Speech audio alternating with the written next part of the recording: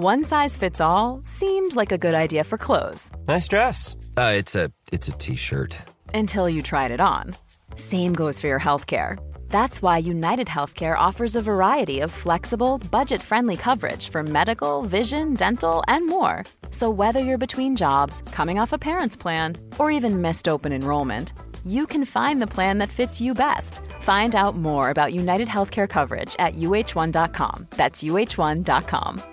I'm Sandra, and I'm just the professional your small business was looking for. But you didn't hire me because you didn't use LinkedIn Jobs. LinkedIn has professionals you can't find anywhere else, including those who aren't actively looking for a new job, but might be open to the perfect role, like me.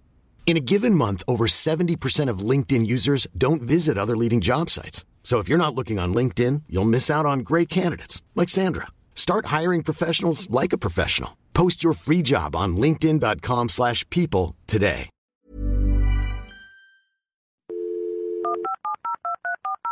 This podcast is a Royfield Brown production. Find others on iTunes. All right. Here I know. This is Dumpty Dum, sponsored by managers.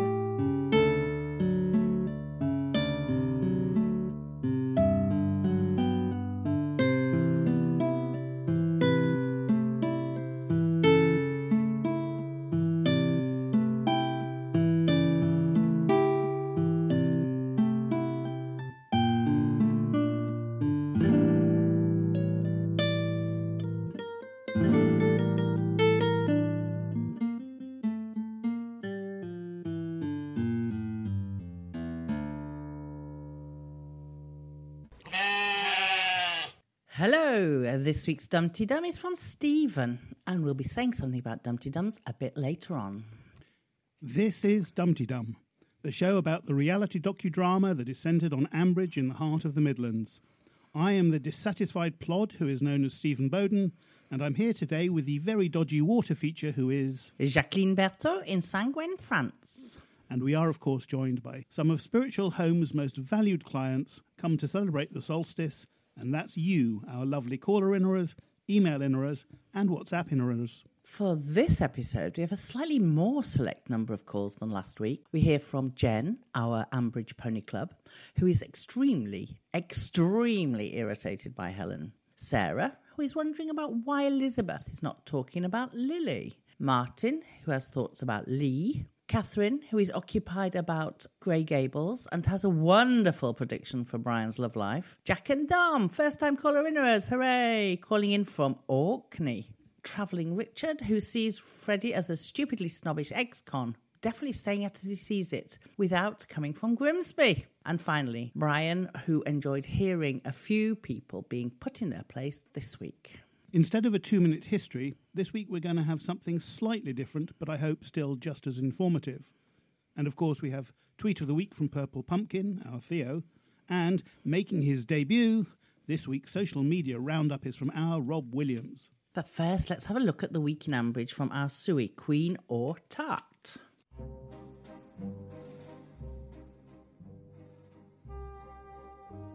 Hello, lovely people. It's Sui, Queen or Tart on the Twitters, and another week in Ambridge. It was a rollercoaster ride this week at Bridge Farm. Tony and Pat were remarkably hypocritical, even for them, and gave Helen a very hard time for going to see Rob, while saying effectively, boys will be boys, over Sausage Boy Tom and Lee the Karate Kid going over there and putting their oar in. Very, very, very shouty, angry Helen told them to keep themselves out of it, and she's better off dealing with it on her own. Lee can't do his job anymore. He's on restricted duties after shoving Rob. Annoyingly, there's no news on whether No Tuna Baked Titchener has a brain tumour, or just concussion from banging his head on the ground. Lee sends Sykesy a message to keep out of his exercises via Ben. I'm sure that will make all the difference. Tom told Tony about how bad he feels about involving Lee in the visit to Rob. Really? Astonishingly, he did not realise there might be repercussions. He clearly wasn't listening to all of us shouting at the radio. Henry earned £5 picking beetroot, and frankly, at Bridge Farm, this was the highlight of the week for me. Helen agreed not to contact Rob again over a cheese bonding exercise. Shall we run a sweepstake on how long she can keep that up for?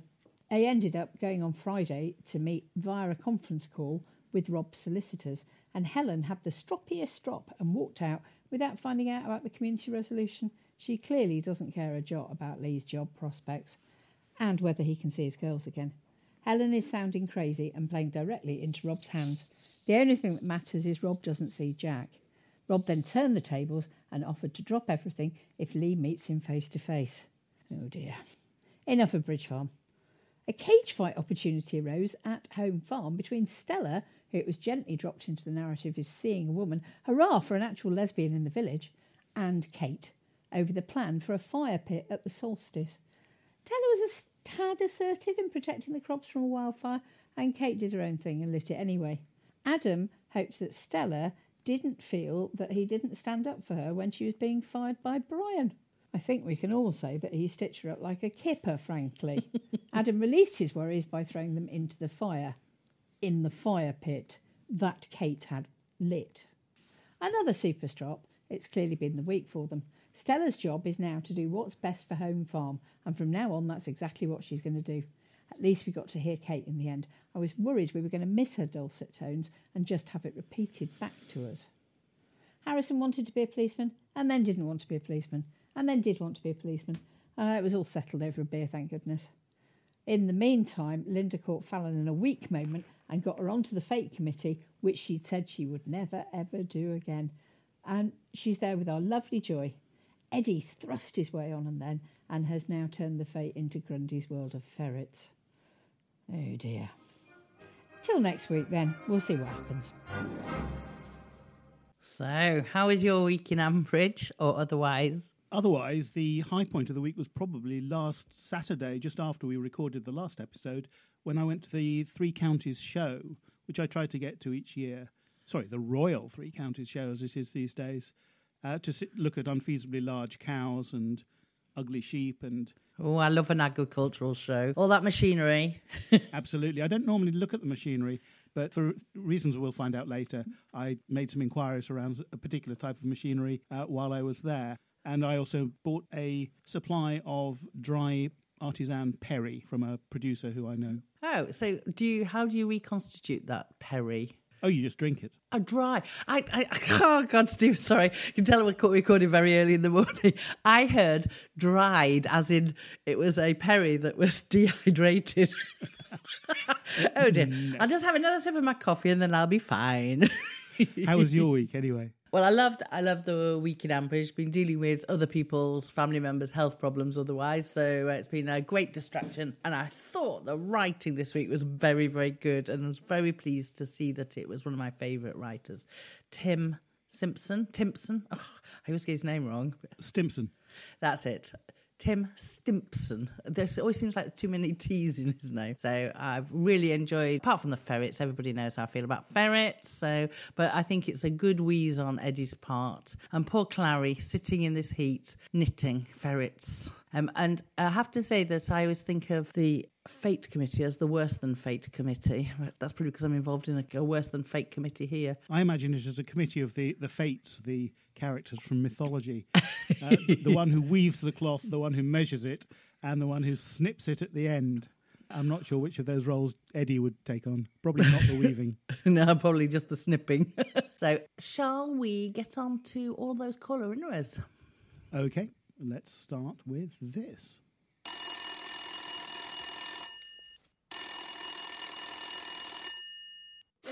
hello. Ambridge 3962. And our first call is from Jen, Ambridge Pony Club. And we had a bit of noise issues with this and a couple of other calls. So if it sounds slightly odd, that's possibly because I've been a bit heavy-handed with the cleaning up. But I hope that this will work. Greetings, everyone in Dum-de-Dum land. Jen and the Chihuahuas calling in just to say that we are absolutely sick to death of Helen.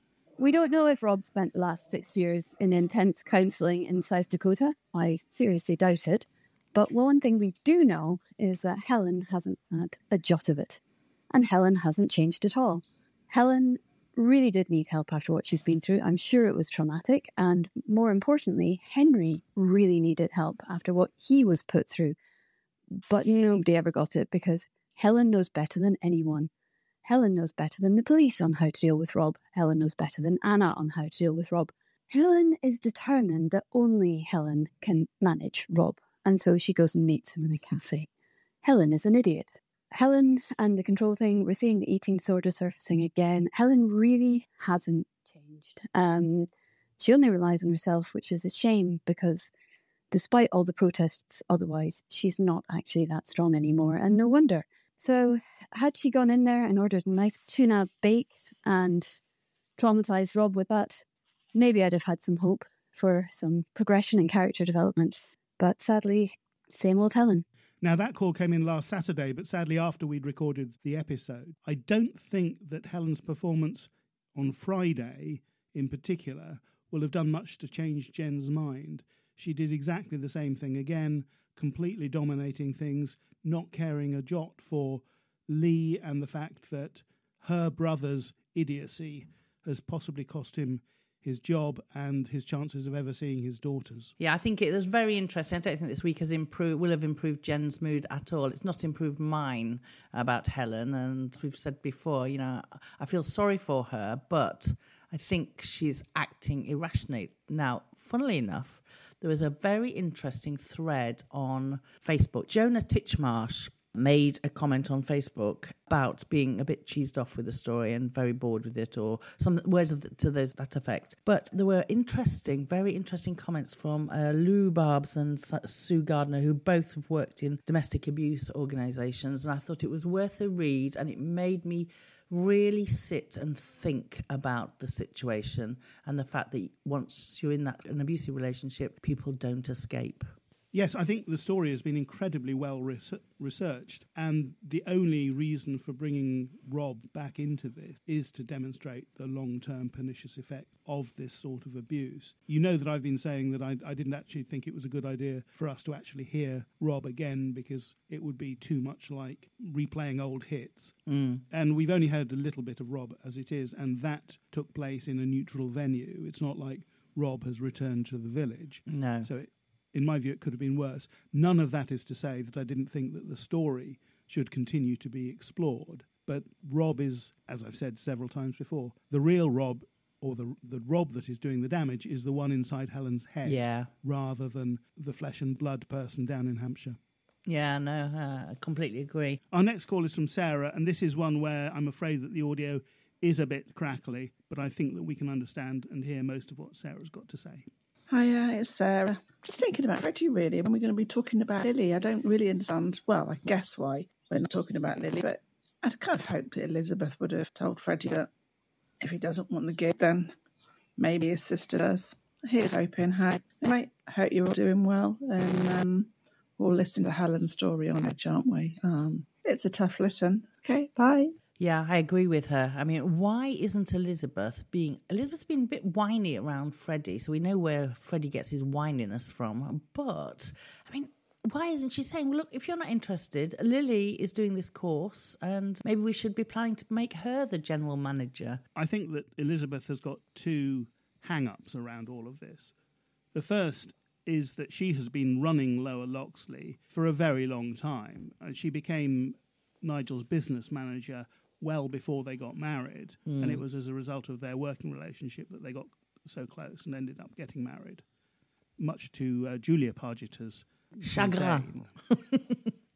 And then the second thing is that Nigel's will left Lower Loxley to Freddie, subject to the trust arrangements And I think that Elizabeth isn't willing to look around and actually see that maybe Nigel got it wrong. I'm not sure she could do very much to change the terms of the will, but I guess one possibility would be to persuade Freddie to give Lower Loxley to Lily in exchange for something, because otherwise we'll end up with a situation where they'll realise that Lily is the only person capable of managing it, but the ownership situation will make all that incredibly unstable. Yeah, indeed. And many houses, chateaux, run by a person whilst being owned by others. I think Freddie's inability to get to grips with the fact that he needs to study, he needs to know how business works. If he was an accountant, for example, he would be in a good position to be in a management role. But he isn't an accountant. He isn't anything. He hasn't done any studies to help him in that, to take up a role, whereas Lily can. So he could still be the owner of Lower Loxley. He could still have a CEO role, but to leave the day-to-day running to Lily would be a much more sensible thing. And I don't know why Elizabeth can't see it, but obviously you can see reasons, but just irritating. Freddie is just very, very bad at any sort of academic learning. I'm not one to quickly jump to medical diagnoses for all these sorts of things, but I suppose there is a possibility. So one possibility is that he's an undiagnosed dyslexic, and that's what he's struggling with. His preferred activities like DJing, I think where dyslexia is not a problem at all. So it's possible that he may subsequently it may be discovered what the problem is, and I would have thought that management trainee at Casey Meets would have been a possible area where it would be realised that he's brighter than his performance shows, though at times I'm not sure that he is that bright, and maybe it would be sorted out. But that's me randomly punting on an idea, and as I said, I'm not too keen on jumping to medical diagnoses. No, and it's hard to say, isn't it? Because we don't know, really. I mean, he went to the cathedral school, he did his A-levels with help. He had maths help, didn't he, at one stage from IFTI, that's it. But I just think he's got a very, as we said last week, I think, a very young attitude. He's like a petulant teenager. He's not a 22-year-old. So he will, I'm sure, like many children or young people that have struggled at school, he'll find his niche. It's just about giving himself those opportunities. And I agree with you. Working for Vince Casey, I mean, still cross about the way he turned that job down. And that just kind of sums up how Freddie is, petulant youth. But I think Globetrotting Richard later on says something about it, so we can discuss that more later. Okay, well, let's move on to Martin, who has been out and about with his dog Finn again. Hello, it's Martin in Sheffield here. We're just on our Tuesday morning walk with Finn. So I just wanted to follow up on this Lee situation with Helen. I'm very concerned that Lee might turn out to be a little bit of somebody who flies off the handle at short notice, and I think Helen might be well advised to consider whether he's the right sort of person for her. She's had enough grief in her life, and I just wonder whether Lee's actually the right man. We're not really sure why he and his wife split up. He says it's for certain reasons, but maybe he's got a kind of short fuse there. That's something that we need to watch out for. So it's just a thought. Anyway, thanks very much. See you soon. Lee is, of course, a karate instructor, and impulse control, self-control, is a very important part of martial arts in general, and certainly in terms of being able to teach martial arts. So if he does have a habit of flying off the handle when provoked, I do think that would have shown up, and he would have not been able to proceed as a martial arts coach or indeed a physiotherapist. So I'm not sure that he's the problem here. No, I disagree with Martin intensely. I think Lee is somebody who's shown the patience of a saint and has been pushed to a limit by a situation out of his control. He's been on Helen's side. He's been even-tempered. He's accepted all Helen's petulance, and she treats him so dismissively, like a little boy, one of her boys. And I think he's been pushed to a limit because his passion, his job, he's a passionate person about his job and always has been, the physiotherapy and dealing with the people side of it. I think he's excellent. So, no, I agree. I disagree with Martin. So there you go. Yes, I think Lee's main fault is that he is far too easily led, and he's just allows Helen to drag him around wherever she wants. And, of course, he allowed Tom to get him into this really stupid situation.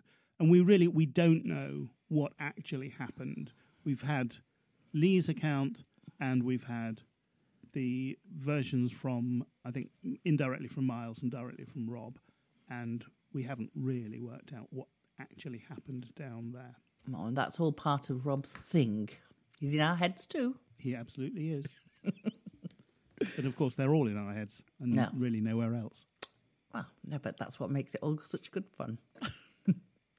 It is indeed. Shall we move on to our next call? And this is from Catherine. Hi, it's Catherine. I've had a brainwave about Grey Gables. As you know, the Grey Gables renovation is preoccupying me. The fact that it's going on so long, that Ardill's doing it and we don't actually know what he's doing, the bench, etc. Anyway, today's point is, what has happened to the contractors working at Grey Gables? There must be loads of them. Surely their parking is driving Jim mad. And also, back in the day, Tracy Horrobin would have been all over that, wouldn't she? Lithe young men were suitable for her. No one seems to be employed in it. The coffee shop, the cafe, the shop, no one's having any benefits. They're not down the pub being annoying, smashing stuff up. That's a bit of a stereotype, isn't it? But, you know, that would be a great storyline. So what has happened to the builders working at Grey Gables? Are they staying in a Premier Inn at Felpersham or Borchester? And why has no one heard of them at all? It's just totally mysterious. Apart from that, I'm loving Stella, the farm manager, getting cross with everybody and really sorting shit out. I don't think she'll get together with Brian. I still think Brian will get together with, Joy. I think that would be a fantastic combination and drive Kate mad. Bye. Let's start with Grey Gables and the contractors.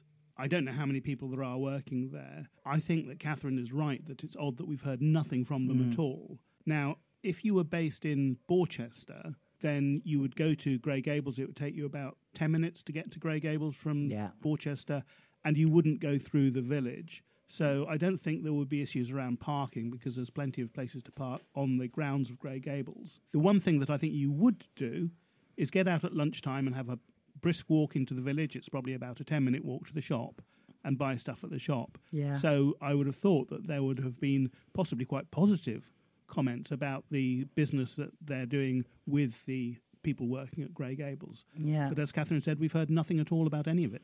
No, indeed. And fully enough, I think Catherine must have been in my head this week because I had the occasion to spend a day in a large city nearby with lots of building work going on. And I went and found myself a small cafe restaurant to have a bite to eat at lunchtime. And in fact, there were dozens and dozens of building electrical contractors and all having the same little bistro-y lunch. And I thought, that is really interesting. If there's building work going on, all these restaurants and things must benefit. So what happens to them afterwards? And so same thing, really. Very interesting. Now let's get on to that next little thing that she threw in at the end. Brian and Joy. What do you think, Stephen? I think that everybody keeps wanting to match Brian with somebody or other. Yeah. I'm glad that they've given up on the Brian and Stella front because quite apart from anything else, that would have been incredibly boring. But Stella, I think we'll catch a bit more later on. Stella has gone her own way. And Brian and Joy, they don't really have anything in common. I really can't see it. I think she's a kind woman and she comes across as kindly, busybodyly kindly quite often, as she did with Helen and Lee when they became neighbours. But yeah, I think it's an interesting contrast. But no, I don't see Brian going and finding another wife, another partner, maybe a bit of fun somewhere, but nothing serious. I don't think he could. It's too soon, and I think he's of an age now where he might just accept that he could enjoy favours without commitment. Yes, I mean, he might get lonely from time to time, but that doesn't mean that he has to marry anybody. No, and he has got family all around him in the village, or at least they were all around him. He's now moved to Blossom Hill Cottage. Yeah. He's probably nearer to the contractors working at Grey Gables than he is to any of his family at the moment. Yes. Well, it's not nowhere's very far, is it? No, and it certainly seems that Alice at least keeps popping round to keep an eye on him. Yeah, much to his irritation, I think. But how? Hey, I'm Ryan Reynolds. Recently, I asked Mint Mobile's legal team if big wireless companies are allowed to raise prices due to inflation. They said yes. And then when I asked if raising prices technically violates those onerous 2-year contracts, they said, "What the f*** are you talking about, you insane Hollywood ass f- So to recap, we're cutting the price of Mint Unlimited from $30 a month to just $15 a month. Give it a try at mintmobile.com/switch. $45 up front for 3 months plus taxes and fees. Promo rate for new customers for limited time. Unlimited more than 40 gigabytes per month. Slows full terms at mintmobile.com.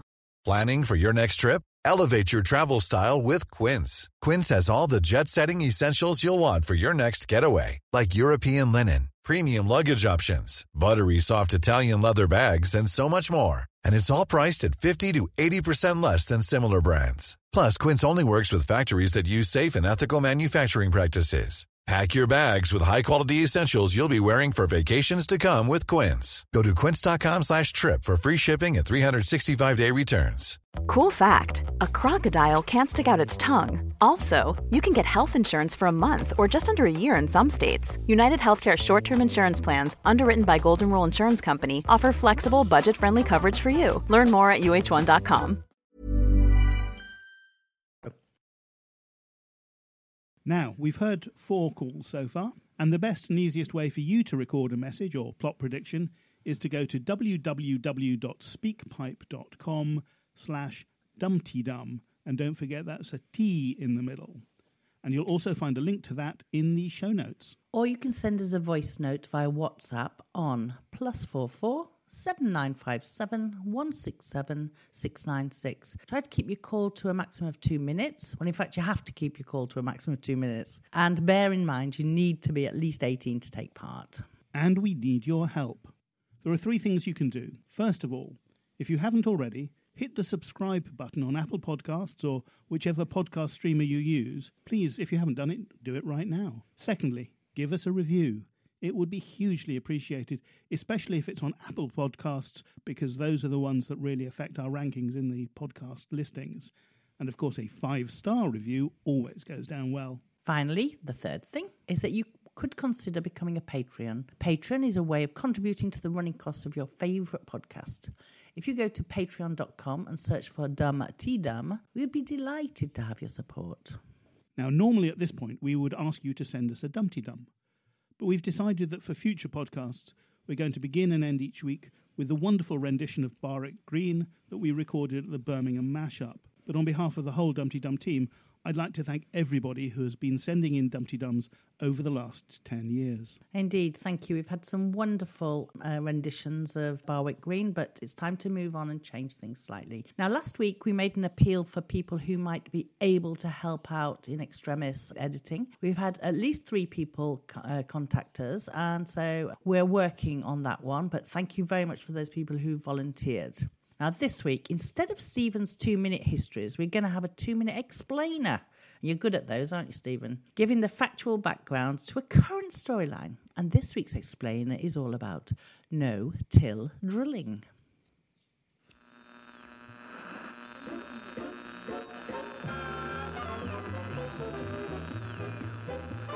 Here is a 2-minute explainer on no-till drills. Using traditional practices, planting a field with a crop takes 4 passes with a tractor. First the field is ploughed, then it's harrowed, usually twice, and finally it's planted with seed, using a seed drill. A no-till drill only takes a single pass. It cuts narrow grooves in the soil at the ideal planting height and sows the seed. What are the advantages and disadvantages of this approach? Firstly, it preserves soil structure. Only in the last few decades has it been recognised that undisturbed soil is hugely beneficial to plant growth, holding water and nutrients more effectively and allowing earthworms to flourish and aerate the soil. Plants simply grow better. Secondly, it's better economically. A no-till drill requires a bigger tractor. A 3-metre drill needs around 220 horsepower compared to around 125 horsepower for ploughing, harrowing and drilling the broken soil. But because it only makes a single pass, it uses only about half the fuel overall. And it saves on labour. A farmer I spoke to at the Royal Three Counties show said that their drill had allowed him and his father to work their 120-hectare, that's a 300-acre, farm with just the 2 of them, where previously they had needed another full-time employee. The disadvantage is, of course, the capital investment in the drill and possibly in that new, more powerful tractor. The savings will pay for the investment within a few years, but only if you have the money. A 3-metre drill should cover 3 hectares in an hour, or 30 in a day. A bigger drill will be proportionately more effective, because the driver needs to make fewer turns. So a 6-metre drill might manage 8 hectares in an hour. It's hard to find out how much individual drills cost, but £150,000 possibly buys you a 12 or 14-metre drill. These are designed for vast American wheat and cornfields and might be overkill for the mere 2,500 acres or 1,000 hectares that Stella is working.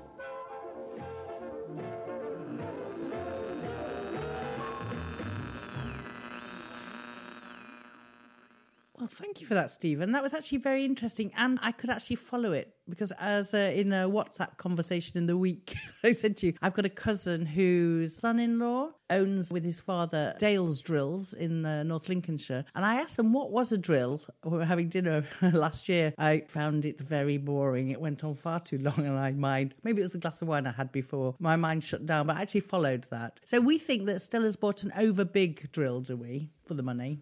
For the amount of money that she's spent, I can't see how she can't have bought something which is just absolutely massive. And she might even have trouble getting it through the farm gates, because even though these things fold up so that the width of the drill in operation isn't the width of the actual thing, it would just be huge and it would need an absolutely massive tractor. So I'm really puzzled why it costs that much. I think that the sort of drill that they would be using would be more in the £30,000 to £35,000 range. But that's interesting because, of course, they do a lot of contract work, and maybe that's the way that she's seeing it going towards contracting out. Even though they do the contracting, most of the contracting is in that 1,000 hectares that I said. Oh, right. It's the 1,000 acres of the estate that they do with Borchester land, and then there's 1,500 acres of home farm itself. But British fields aren't so big, and if you're doing 12 metres at a pass, then unless your field is an exact multiple of 12 metres or something pretty close to that, it's going to be quite inefficient. When your last turn, you've only got 7 metres left to till. So it just seems to me that the numbers don't add up. But maybe somebody knows why it would cost that much. I was wondering whether it might be that she'd had to buy a new tractor to go with it, but I would have thought that they would have said so. And I'm sure they would have mentioned that, itself. yeah.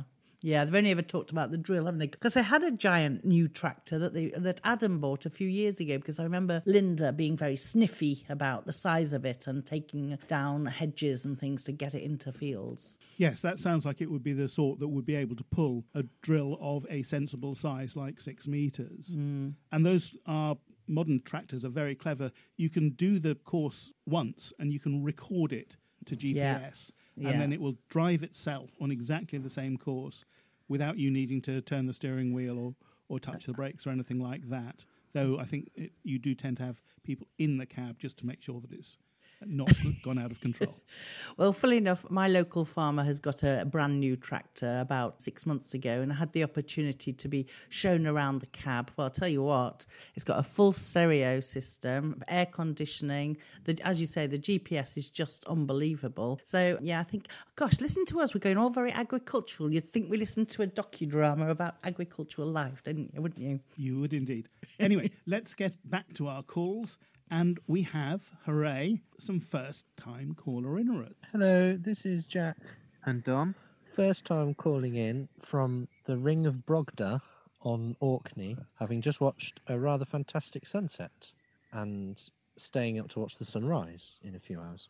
We're very impressed this last fortnight, actually, with the women of Ambridge, how they've stood up to men in particular, and how they've sort of redefined themselves and forged new paths, in the sense, particularly Helen, drawing the curtain on Rob in the sense that she felt it was something that she needed to do, telling her mum this week, and Stella in how she's letting the family know that she's not going to be sort of at their beck and call and going to suit whatever they want to do to the farm, and she's going to have the interests of home farm at the centre of her job. We've also enjoyed the light-heartedness of Linda Snell, MBE, organising the village fete and gathering people to do that. Yes, and nice not to hear anything from little Lord Fauntleroy at Lower Loxley, who's rather getting on our nerves of late, particularly in how he dismissed Vince's offer of working in Casey Meats. Ungrateful little tyke. Anyway, hope to call in again in the not-too-distant future, Happy listening to all Dumpty Dummers and all in Ambridge. Bye. Bye. That was a great call, and I do hope that you do call in again, call in regularly. And I really loved the sounds of the birds in the background. Orkney is a fantastic place. I've been to the Ring of Brodgar, and it was absolutely lovely. It's a ring of standing stones. Yeah. And, of course, at this time of year, it's so far north that it never really gets dark. The sun goes down, but then it comes up again just a few hours later, and it's really not much more than twilight in between. Oh, very good. Yeah, really great. I've loved it this week with the soundtrack. I know you've cleaned up the calls, but we've had two calls which had Animal, very fitting for 30 Days of June or whatever it's called that Harrison's doing. Nature. 30 Days Wild. Oh, yes, I'm useless, aren't I, at remembering these names of things. But we had Jen and the Chihuahuas. That's definitely a 1960s band. And then we had Jack and Dom and the Birds. So very good. But let's talk about their call. Very different view from Ambridge Pony Club of Helen. Yes, I think that was a more positive view of Helen than certainly I've been having. Yes, she stood up to her parents, but she stood up about having done something that I still think was incredibly stupid. And she compounded stupidity on stupidity, going into a meeting not just with her lawyer, but with the other side, without having told her lawyer that she had met Rob. Loony. Was absolutely crazy, because that allows the other side to portray the meeting as something which clearly it wasn't. She wasn't trying to intimidate Rob, but it was very easy to interpret it that way if you are of ill will. Indeed, and then stropping out of that meeting at the same time. Yeah, just ridiculous. Very, very difficult. And then taking a call from Miles, which he should not have done. Definitely not. We've already talked about Freddie, but I love the fact that Jack and Dom called him Little Lord Fauntleroy. Made me chortle. The lightheartedness of Linda Snell, MBE. Indeed. It's been great. Great to hear her and the Worse Than Fate committee. Her helping, guiding Fallon. And she's very good at those kind of conversations one-on-one with people. She often has helped someone kind of clear their mind about something, at the same time getting something out of it for herself. Yes, and she did the same with Ben. Yeah, indeed. Exactly the same. So very good. But I think it's very amusing that she's used Eddie to build her water feature. But that was a good contrast with Helen Lee on Friday night. It was. It did lighten the mood somewhat, jumping between a multi-storey car park in Worcester and Ambridge Hall. Yeah, I think we needed that. I certainly needed it because I was upset by Helen and her attitude to Lee, not taking Lee into account at all, listening to the car park scenes and all the rest of it, and then having silly Eddie and his silly malfunctioning water feature, and then wheedling his way onto the committee with the ferrets. Yes, it was a bit too much ferret, I think, for any too much for us, for me, for any. Certainly for you, probably too much ferrets for anybody except for Andrea 12s. Yes, exactly. So we've got another caller to come, haven't we? We have two more calls. Oh yes, we have. This one is Richard. Richard here, calling in from Stansted with a few sharp observations about Freddie. I don't think it's very realistic that Freddie is going to be good enough a DJ to go internationally touring. But even if he were, he can't because he's an ex-con. And as of next year, Brits who want to go to Europe, to the EU, will need to go through the European Travel Information and Authorization System, the equivalent of the American visa waiver ETSA process, in which you have to answer a question about whether you have any convictions. And a drug dealing conviction, which involved being sent to prison, will certainly mean that his visa application will be denied. If he wants to work, it'd be even harder. But, within Europe, people pull their sovereignty and were allowed to live and work all over Europe without, we've got the right to it. Don't have those rights if you're British, because we chose to have more sovereignty. Which makes it all the more amazing that he's not only snobbish, but he's stupidly snobbish, because he should have concealed his derision at the idea of management trainee being a possibility for him in case he meets. No one else is going to offer him that, because he's an ex-con. And, he should be seizing the few opportunities he has. And if he's so snobbish, he should have said, thank you very much, I'll think about it, not bellowed with his horrible, childish, silly laughter. So I don't think Fred is handling things very well. And I think his DJing may run into legal barriers that he hasn't thought of. Bye. That's an interesting point from Richard about the legal implications of the new European sort of non-visa scheme that's going to be brought in. And I think that from Freddie's perspective, it's going to give him an excuse. So he's going to fail, but he will always believe that he has failed, not because he's totally useless, which I think is probably the reality, and not because he isn't trying hard enough, which he certainly isn't, but because somebody else has put a barrier up in the way. So it's always the trustees wouldn't let me do this, my mother wouldn't let me do this, now it's going to be the European Union wouldn't let me do this. Yeah, I agree. I think Richard's got a very good point. I love that. Stupidly snobbish. Very good description of Freddie. And yeah, we've already said we didn't like the way he refused Casey Meat's offered in kindness and helpfulness, I believe. Absolutely. I think he really is riding for a fall on all of this sort of stuff. He's in our slap list, I think, this week, or on last week. We probably didn't hear from him this week at all. No, but it's worth reminding ourselves just what's going on. Indeed. Now let's have our final call, and this one is from Brian. Hello, it's Brian. Hope you're all well. A couple of times this week where people have been put in their place, and I was so pleased to hear it. Firstly, when Stella told Adam what she thought of him, letting it be known that she knew exactly what he was doing, and he had to slink away like the snake in the grass he was. That was very satisfying. And also when Lee finally snapped at Tom, not with both barrels that I think Tom deserves, but considering he has caused him such problems, Tom probably got away lightly. But it was good to know Lee can actually let people know what's going on. And on the subject of Lee, I'm sure that's going to be a lot of the calls this week. I do feel sorry for him. Helen clearly hasn't even entered her head that Lee was anyway struggling or feeling under pressure, and was quite surprised on Saturday when he did let me know that he was struggling. I can't see that relationship lasting much longer. But Helen seems to treat him more like the family dog than her partner. No seem to worry about... I know she's got a lot on the plate, but doesn't seem to think it might affect him.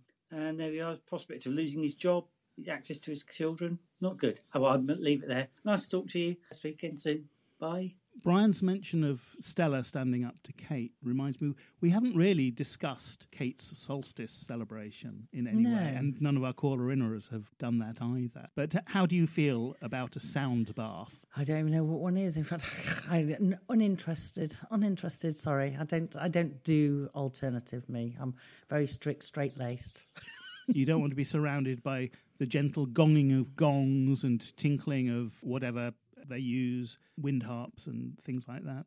No, Stephen, I live in the middle of a small village surrounded by trees and hills and birds. The most raucous sound I hear is a occasional child on a moped or a crow cawing, but I'm surrounded by birdsong all the time and the gentle mowing of grass. Although last week when we recorded, my neighbour started strimming, didn't he, halfway through? So I've just seen him walk by with a ladder, so I'm worried what he's going to do next. But no, I don't fancy a sound bath at all. What about you? Well, I think that it might be quite fun for a short while. I'm not so sure about the sage smudge sticks, and I'm not sure quite what the magic cocoa beans were. I dread to think as part of all this. I'm not quite sure how that ties into a British solstice ceremony, because cocoa beans aren't exactly a native crop.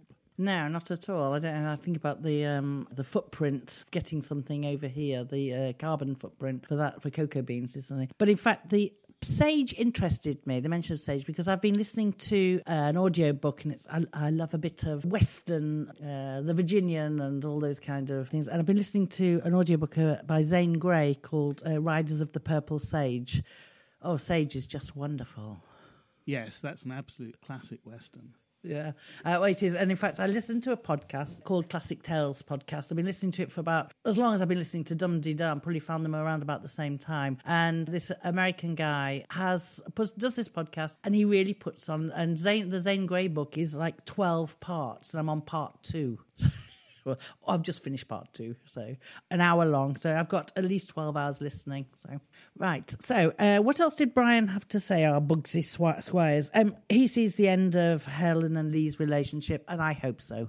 I think that's quite likely. Those scenes on Friday were definitely not from a a healthy relationship, not from a relationship with a future. It's No. quite clear that the scales are falling from Lee's eyes around what Helen is like. It's not her fault necessarily, but she definitely needs help, and I don't think that Lee deserves the pain that helping Helen through that would be there. She needs professional help. Yeah, she does need professional help, seriously. Interestingly enough, she was interviewed on, Louisa Patikas was interviewed on Woman's Hour this week, so it's really worth going and looking at that interview. She was towards the end of the Woman's Hour thing.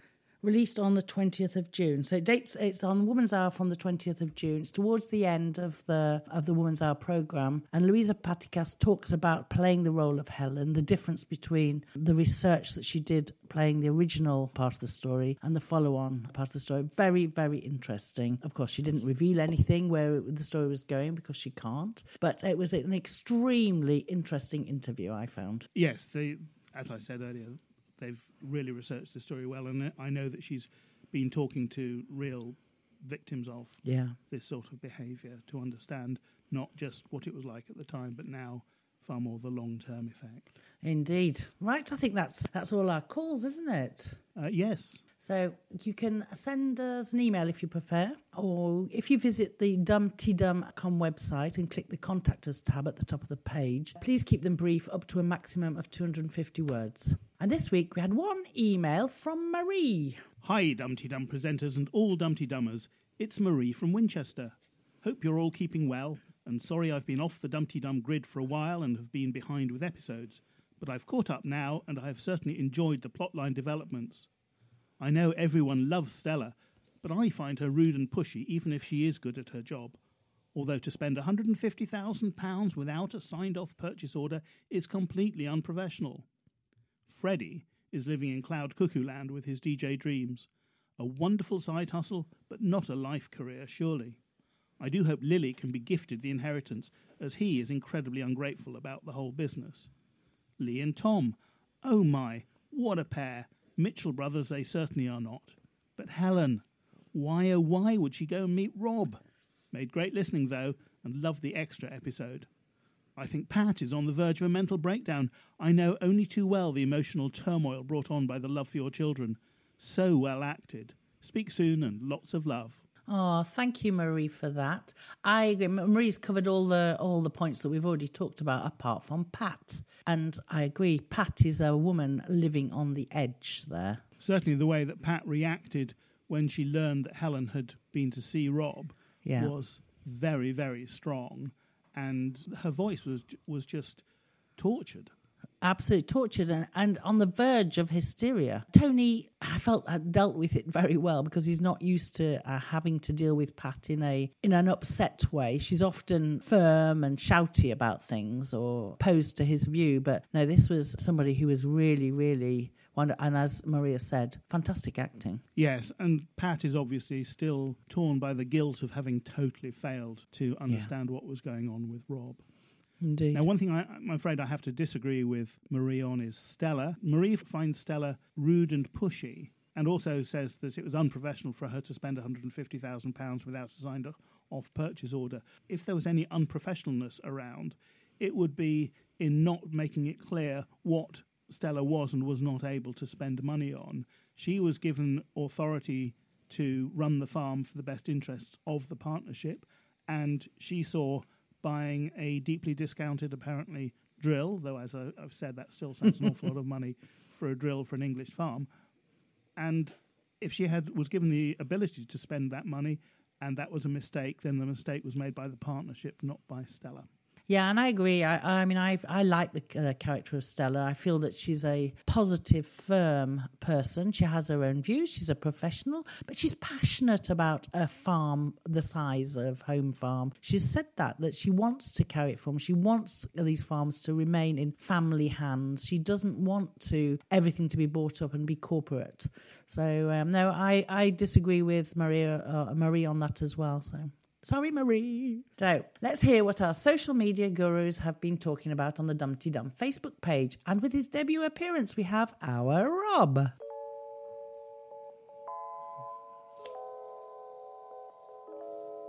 Hello there all. It's the other much nicer Rob with the social media roundup. And what a week to make my debut. It seemed like there was a miscalculation on when the 20,000th episode happened, as the real cliffhanger was last Friday, when the long-awaited return of Nasty Rob took place. The fallout from that event was all over Facebook, so no surprise there then.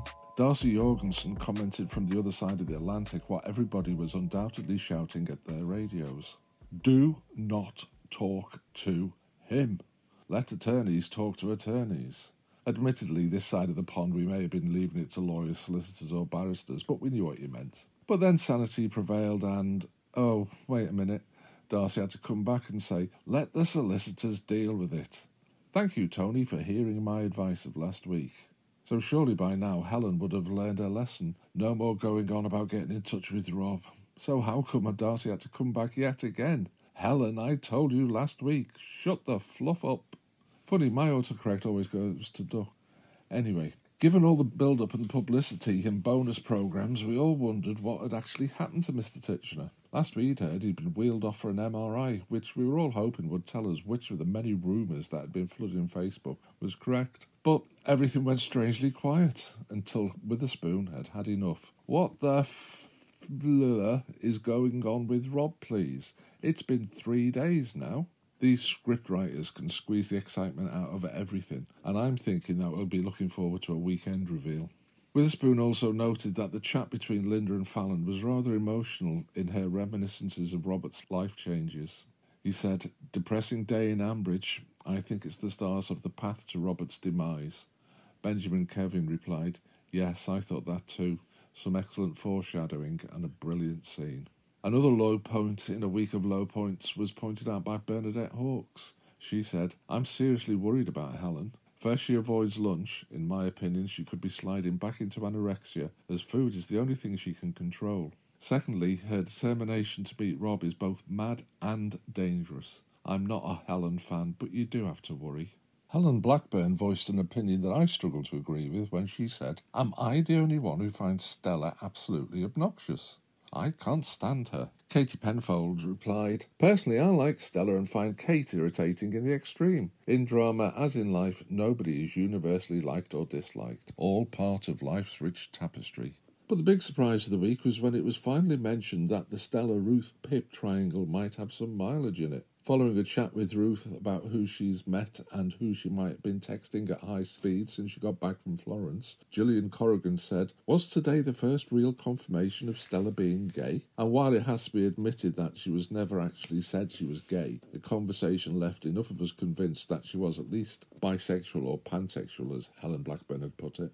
On a lighter note, Pam Delay posted possibly the most difficult poll ever. You must listen to one out of Yoko Ono screaming, Boris Johnson giving a Latin lesson, or a DJ Freddie P set. Setting fire to your own ears, sadly, wasn't an option. On a lighter note, Louise Lawton said that things are going to get exciting if Eddie organises the fete. Jean Bell replied, how many ferret activities will we be able to experience, and will there be some garden ornaments for sale? If there is much work involved, I guess Clary will be doing it. And that is it for this week.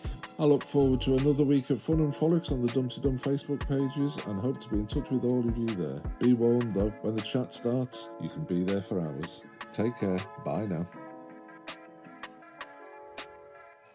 Thank you to Rob and to everyone who's posted their thoughts on the Dumpty Dum Facebook page. But now it's time to welcome the new members to that group. Yes, a very warm welcome to Marcos Lastra Castro. Yes, there we have it, one very select new member. And he's been very active since he became a member a few days ago. So thank you for joining the family, Marcos. You'll also find us on Twitter under @DumptyDum. Make sure you include the Archers hashtag using the capital T and the A, which helps those using machine readers to enjoy any Archers-based tweets. That hashtag is also your gateway to the tweet-along that takes place alongside the daily episodes and really gets going for the Sunday Omnibus. As well as @DumptyDum, we're both on Twitter. I can be found at Wenlock House. And I'm at Jberto Sanguen. And now, let's turn to this week's gongs. Hello, it's Fry here. And now, on Dumpty Dum, it's time for Tweet of the Week. Hello, Jacqueline, Stephen, and Dumpty Dummers everywhere. It's Purple Pumpkin here with a selection of tweets of the week, and my thanks as ever to Bernadette, Jen, and everyone else who tags @DumptyDum to make sure we all see the best ones. This week on Twitter, as well as the speculation about whether Stella will get together with Ruth, Pip, or the newly reappeared Anna Trigorin, I've been enjoying photos from the small and select subset of the Archers tweeters who also have camper vans. They've started their own hashtag, so if you're one of this group, do join in. Now, to my medals for Tweets of the Week. All from regular contributors, I'm delighted to say. In bronze position, it's Patricia, @Olympians. You don't have a job, Harrison. You did join the police force, but they're waiting for you to start policing. The silver medal goes to another frequent medalist, 9Z. Pat, for the love of Joe Grundy's farmer's lung, how can you condone Tom's actions?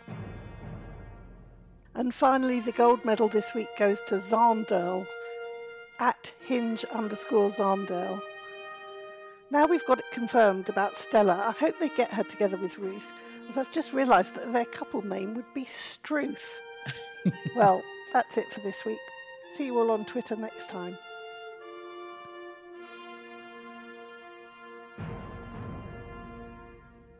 Thank you for that, Theo, and congratulations to all who were mentioned in Purple Pumpkin's roundup, especially those medal winners. In bronze, Patricia @Olympians. In silver, 9Z @9Z. And in gold, Zandel @Hinge_Zandel. Don't forget, we are also on Instagram as @DumptyDum, which is run by the very lovely Katie, so do follow us there. And include #DumptyDum if you make an Instagram post which you think will be interesting for our DumptyDum family. And it remains just to say thank you, as ever, to all our contributors and to our social media supremos. As ever, we also thank Shambridge for her voices and our podcasting parents, Lucy V. Freeman and Royfield Brown. Dumpty Dumpty Dumpty Dum, Dumpty Dumpty Da, Dumpty Dumpty Dumpty Dum, Dumpty Diddly Dum, Dumpty Diddly Dumpty Diddly Dumpty Diddly Dum, Dumpty Dumpty Dumpty Dum, Dumpty Diddly Dum.